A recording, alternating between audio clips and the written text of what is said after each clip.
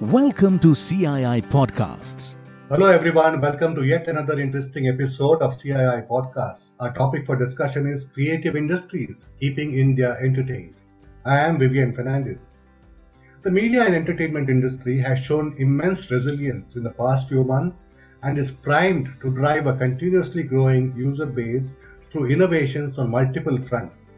Historically strong sectors like cinema and television are charting their way back to pre-COVID levels, and OTT and gaming are also registering strong growth. As digital trends intensify and the demand for regional content and OTT adoption continues to rise, how can the Indian media and entertainment industry take advantage of the market situation and brace itself for the challenges? To discuss these issues, we have with us Mr. Biryen Ghosh, the country head of Technicolor India. Technicolor India has a 105-year presence in India. Mr. Ghosh has made its studio in India the largest single hub for high-end animation, visual effects, games and computer graphics in the world. Mr. Ghosh is also Vice Chairman of CII's National Committee for Media and Entertainment, President of a Bangalore-based AVGC Association, and Chief Mentor on Augmented Reality and Virtual Reality for the Software Technology Parks of India. Mr. Ghosh, good to have you on the show and thanks for making the time. Thank you very much, and it's wonderful to be speaking on this platform, and I look forward to this conversation on how media and entertainment is going to go beyond the traditional perceptions of film and TV and newspapers and things that have occupied our lives for several decades, and how information and entertainment and communications are becoming all pervasive in new ways across all sections of our population. For my benefit and for the benefit of our audience, can you tell us what exactly you are doing in Technicolor India? So basically, we are one of the lighthouse organizations that, just to make the point, the company is 106 years old, but we in the studio here are about 14 or 15 years old.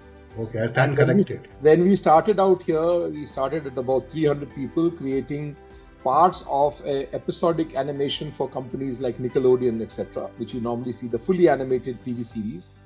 Generally, in that time was a preschool. Of course, it's moved to other sections now, and we've grown that substantially because the skill sets and the that we developed, the savvy that we created in workflows and pipelines and technology that we were able to embrace as a part of a large global company. We've helped to pivot a lot of the work that was done in North America, in Europe, and other parts of the world to be done in India. Mistakenly called back office or simple work, but now we actually create end-to-end projects right here, where you might not know this, but every frame of a computer graphic generated imagery, right, whether it's visual effects or games or animation, even has almost 12 or 13 different processes. Some are akin to sculpting, some are akin to painting, some are akin to acting, and some have the understanding of math and anatomy, and so it's every frame of film has that, which is why you see these large credit lists, at the end of every movie. And I think harnessing those skill sets into a production format is what we have actually done across short form, series, movies, and games. So that's a very exciting world because the learning from one to the other is massive, and I think what we've also been able to do is to catapult AVGC. These technologies are creating the opportunity to go beyond the camera. We were restricted by what the camera could do, right, in the past. Today, that is no longer the case. So it really helps the creator to extend his or her imagination in a way that and we are service providers. We do this for other people whose large franchises and projects we work on, be it Ubisoft or Electronic Arts in the games world, Activision and so on. And you see these big games like Call of Duty and Grand Theft Auto 5 and Red Dead Redemption and all these games that we worked with. Big movie franchises. So we worked on a couple of Harry Potters and James Bond, and we've done a few Oscars in the process of doing that. And then of course working with brands, because brands actually tell you what consumers are beginning to get, the experiential element of it, because that's all changing. It's no longer the kind of formatted commercial made by the ad agency, executed by a production house with the brand there anymore. It's very different. The drivers for that are coming from different places. Is this a very labor-intensive activity? It is very labor-intensive. I would say it is. It's almost difficult to call creative artists labor, but from an accounting perspective, yes, that's where you would book it. I would say that it is as I told you, because you have these very different skill sets that need to be created at scale. You will find that today about 75-85% of the cost of making a project is the salary cost, is the labor cost, and the other part which is really intense is technology, because this is a very heavy capital intensive business. In fact, at the CII level, we have created notes to the government on why the media industry, be it broadcast or animation or digital, is actually akin to an infrastructure industry. Mm-hmm. And do we have that infrastructure, and do we also have the skill sets? So that could be the topic for several podcasts, but I will try to summarize it by saying, no, we are constrained to be 1% of the world market in what we do because of the skill sets. If we could magically produce 2x or 3x the number of skill sets, we would have no difficulty in garnering double or triple the amount of work on the global stage. So do you see this becoming like the next software services industry or the next business process outsourcing industry? A business process outsourcing industry means that if I am doing accounting for someone, I have something to do on Friday night and I have something to continue on Monday morning. Films aren't made that way. You finish a film on a Friday night, you don't have a film for Monday morning if you are a creator. But if you're a production house like us and taking several people's projects at a time, then you are able to make sure that you will utilize the skill sets, across one and the other. And yes, at the scale at which we operate as a company, and some of the large global companies are also setting up shop in India and have set up shop in India, you will see that the potential to do that exists, the skills to do that, and the enabling regulation to do that is still catching up. If you looked at Canada or France or UK or Korea or Singapore or many parts of the world, these are industries that are supported by either tax credits or government grants. In our country, this industry is rather more recent. Animation at any scale is kind of not more than 20 years old, and visual effects is younger, and games is even more recent. So the growth rates are very high, but the base on which it is growing currently is rather small in global terms. We have the consumer base, but we don't have the distribution base. So if you took, for example, movies, your friends, neighbors and relatives might believe that, yes, because the fact we make 800, 900 or 1,000 movies when things were more normal, that we have a huge business in terms of movies, but we don't have the distribution. If you go back around 20 years, I think both China and India would have had 2,000 or 3,000 screens. We still have around 4,000 or 5,000 screens, and they have 65,000 screens, and they add 5,000 screens a year. So media is all about distribution, right? You need to get there, which is why broadcasting, thanks to cable and satellite, was able to reach and penetrate India much faster than film. And that's happened, because of the large players that came in around 25 years ago, 30 years ago, and today, reach the nook and cranny of all parts of the country. And by the way, newspapers have great distribution. It might surprise you to know that for the last 21 years or 25 years that we've been tracking it at CII in our annual conferences and reports with various companies, that print even today has about a similar revenue as film, even before the pandemic. And it is not declining. Newspaper subscriptions are not declining, particularly in regional languages, unlike, let's say, in the West. Yeah, the industry overall has a great growth rate of about 11, 12, 13% on a regular basis.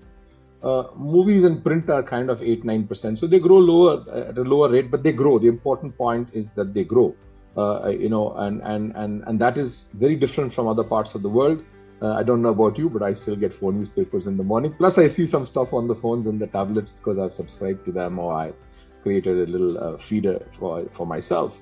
And I think many people have that coexistence in the country today. So you are a news junkie, is it? I'm not sure I can read everything because there are lots of times where I would probably look at specific things in the paper, right? But specific editorial. I think I'm like everybody else in the country, where I read or I download what I want, and it's not what I'm served, because now I have that ability to target it in and make sure I consume it in half an hour or 1 hour. So what can you tell us about media consumption patterns in the past 2 years? Because some trends are pretty obvious. Movie going in the theaters, that has obviously suffered. And there has been a huge increase in subscriptions for OTT platforms like Netflix and Amazon Prime. But what other things can you tell us, things that are not pretty obvious to us? I would say that, media has seen great change in terms of consumption patterns. And these are driven by the data capabilities in the digital world. So everything, as you know, from digital shopping and e-commerce and net banking, and everything has kind of moved into, an online on-demand platform model. And entertainment content delivery is today a space where I would say that robust consumer data plus artificial intelligence-based analytics are now able to predict who wants to see what. So besides the newspapers that I buy, I'm heavily targeted by when I put on my channel on an OTT channel. If I put my name, as you know, the family has 4 tabs, and I can choose mine, my wife can choose hers, my daughter can choose theirs, and they know precisely what they should be serving us based on our patterns. And that happens, both overtly as well as behind the scenes for everything that we do on our tablet and computers and so on and so forth. And what's happening here is that when we talk, I think we talk of OTT, I prefer to call it streaming.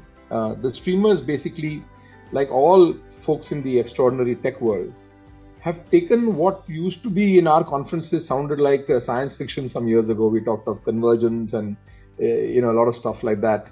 But that's become an everyday phenomenon, because we are today seeing that viewers are getting on demand, a bouquet of content. In fact, one of the fight before used to be for the remote control. Now the fight is like, what do you want to see and what do you want to stop seeing? Because you kind of just go from, you've seen how the storytelling has changed in a way that the episode doesn't finish. It drives you to the next one and the next one and so on. So what consumers are doing, to answer your question, is that they are transporting themselves into a very new landscape, and a very, very customized, personalized landscape, which is driven by human-centered design. Okay, the smartphone, the AR, VR devices, the game consoles, and today you can access content from any of them. You can have a game console and watch your streaming channel, or you can watch your movie, right? You can have a TV and you can watch that. You can have a phone and you can watch that. So what's happening today is that you are entering what I will call a pre-metaverse, if you like, where you can be looking at different things in the way that you want it, and you can consume bits of that franchise, which could be a famous fictional character, or it could be something that you like to do from a music point of view, and you can actually get bits and pieces of that across different formats. Mm-hmm. So the future of how consumers are going to be looking at being served the story is happening through what I will call APIs, or application program interfaces, where the platforms will begin to anticipate tomorrow's consumer needs. The large news streamers, whether they come to India or go to Korea or wherever, they are actually now in a position to predict, this is the kind of thing that I should commission. This is the kind of thing I should go out to the creative community and encourage them to give us. For example, let's take the thriller genre, right? There weren't that many films and TV shows made in the thriller genre in the country if you go back, about 10 years or so. Today, you will find that there is a lot of shows that are around that genre. So it's exploding different genres, it's exploding different content. I think you spoke of, regional languages earlier on. And isn't it fantastic what we've been able to see, the explosion of global brands in streaming. If you take the case of the Squid Game, right? It's a $900 million winner from Korea, right? Which was not ordinarily the case. If you had a US-centric company in the past, it was everything that would have been produced with a very North American approach.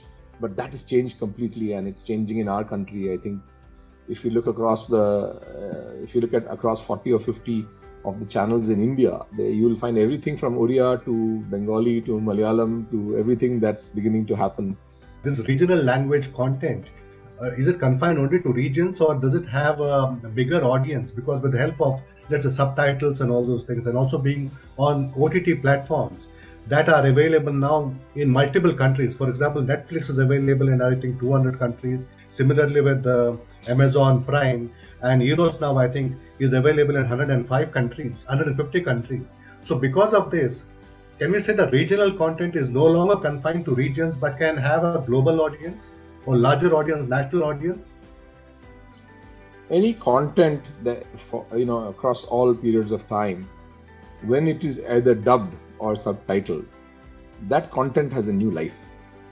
So it might have been made for a particular region, in a particular language, but if it has a universal appeal, it can travel it can travel and get monetized in different ways, and this has been going on for a long time. It's just that through streaming now, it has exploded and taken another life of its own.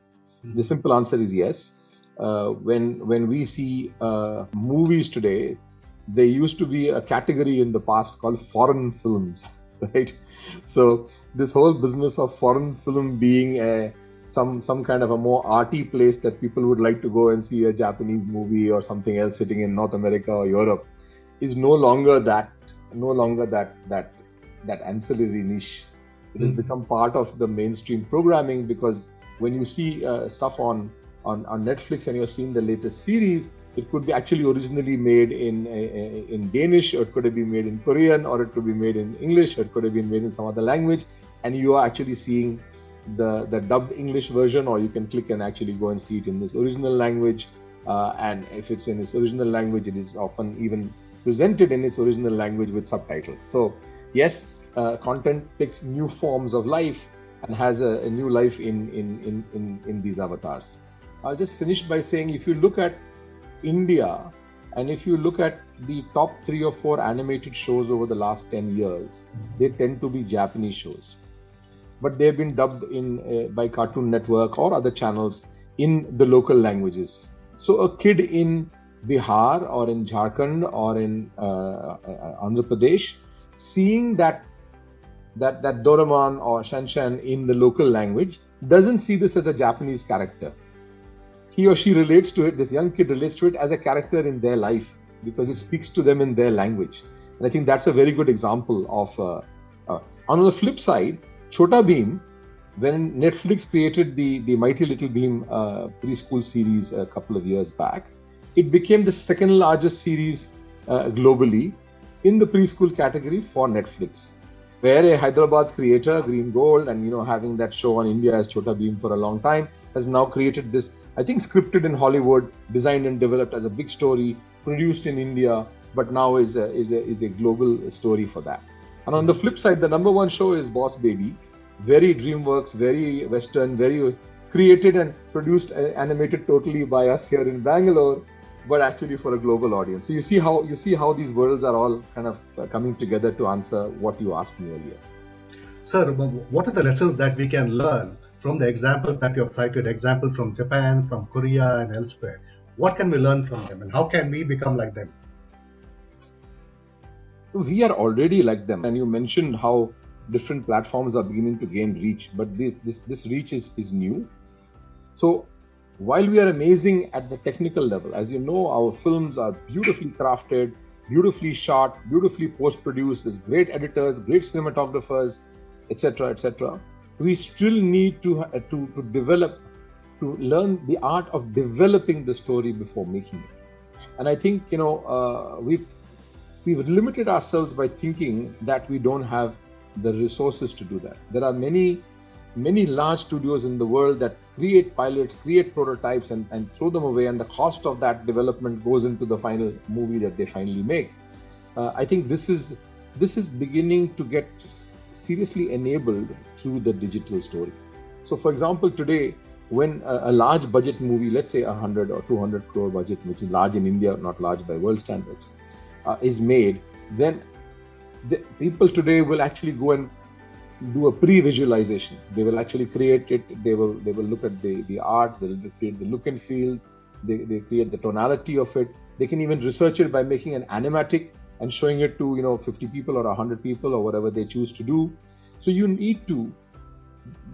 The great directors see a movie before the movie is made, but now they can do that even more materially by actually creating a prototype of that movie and making sure that they don't spend all that money in places that they'll just cut out in the end, right? The wastage in filmmaking historically has been huge. As you heard many times that a movie is made on the editing table. Now you can do that in real time before the movie is made rather than afterwards. So all of these are going to change the complexion of how we can do this with a greater skill, with a greater certainty of outcome, without compromising the vision of the storyteller, the director, and people involved in that. And that's what digital is doing today. Mr. Ghosh, coming to another topic, and this is the gaming industry. It has attracted a lot of investment interest. According to the Boston Consulting study, about $400 million were plowed into this industry in 2020 from about $34 million in 2016. But India's gaming market is still, small compared to that of China and the US, and also it's heavily mobile phone oriented. So what kind of potential do you see in the gaming industry for Indian talent, for Indian companies? Gaming industry is a great example of how the consumer trend is going to drive something which is now already out of the stable. The horse is already out of the stable and running and galloping at a rate which very much reflects consumer sentiment. So I think we are growing currently by about 150 million consumers of who play online games annually, and that will be the case for a few years before it kind of then plateaus out. The market is still very early stage. The quality of the games that are played are getting better. The understanding of games in the country is still at an early stage. There is a lot of confusion about various formats. In 4 or 5 states of the country, the government has banned real money online games, which is a big revenue driver, and that's why people are investing large monies from all over the world.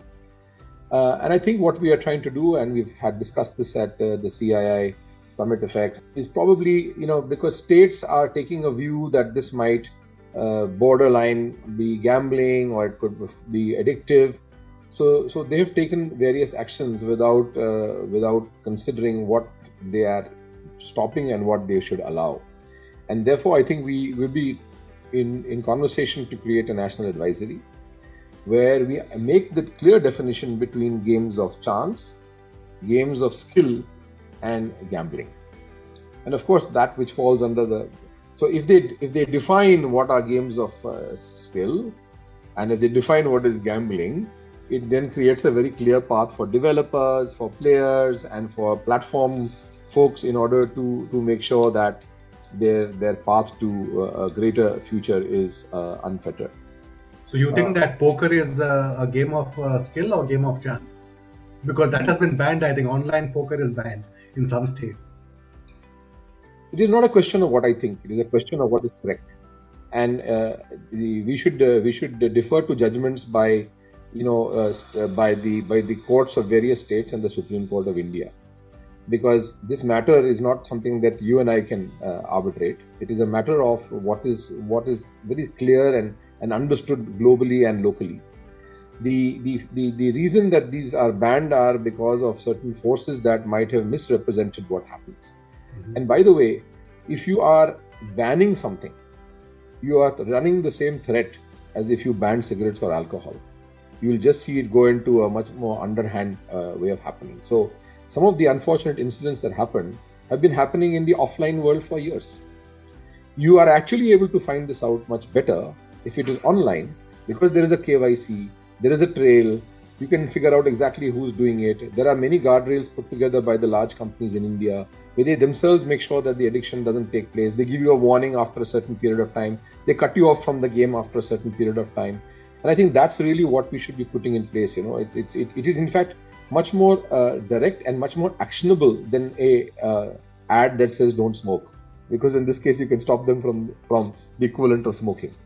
So I think this is sometimes the lack of understanding, the lack of being around the table, and taking a decision that is through much larger consultation with experts and with professionals and with industry, and of course, you know, with people that are responsible for the health and safety of citizens.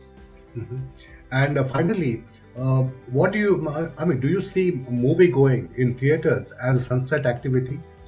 Because with the explosion of so many different modes of viewing content, do you think that people will still prefer to go to theaters once the pandemic becomes endemic and less threatening?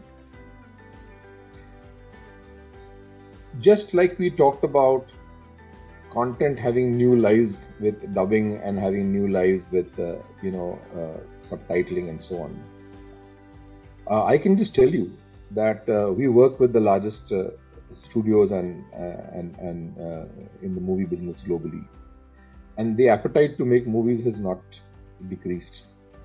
We are working on a huge number of movies that were both there before, commissioned during, and are commissioned after the first and second wave.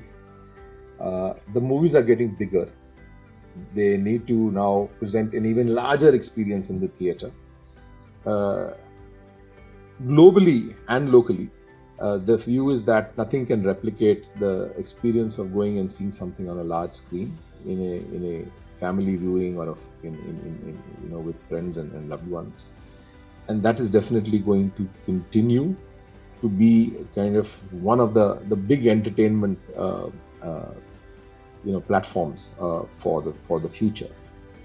These movies now have got a much larger reach than the number of screens, because of the quality in which 2K became 4K, and 4K is now on the brink of becoming 8K. The Beijing Olympics 2022 might be an 8K presented story, and that makes the quality of your home. Before, people used to make home theaters, if you remember, but today your 40 or 50 inch TV, you don't need to make a separate room and so on. The sound and the picture and everything is even better than the expensive home theaters that people used to create 5 or 10 years ago. So that movie has another life. And by the way, during the pandemic, there were things that were made for theatrical viewing that certain large studios decided not to wait and put them onto their streaming platforms, like Disney Plus and like Peacock and like many of the other global like Amazon Prime and so on. So Netflix, obviously. And these are ways for the cinema, what we before used to call a cinema, but these are ways for film or motion picture to continue to have that future. We definitely see that. I definitely see that the global film industry is shaken, but we'll see a resurgence in a way that only it can do. That's what it really is. All right, Mr. Ghosh, it was good talking to you. It was a very educative conversation. Thank you very much and wish you all the best. Thank you very much. I enjoyed having this conversation as well, and looking forward to this becoming the calling card for our country. Entertainment and media being one of the things that we can take and make a world showcase out of. Thank you. Thank you for listening to CII Podcasts.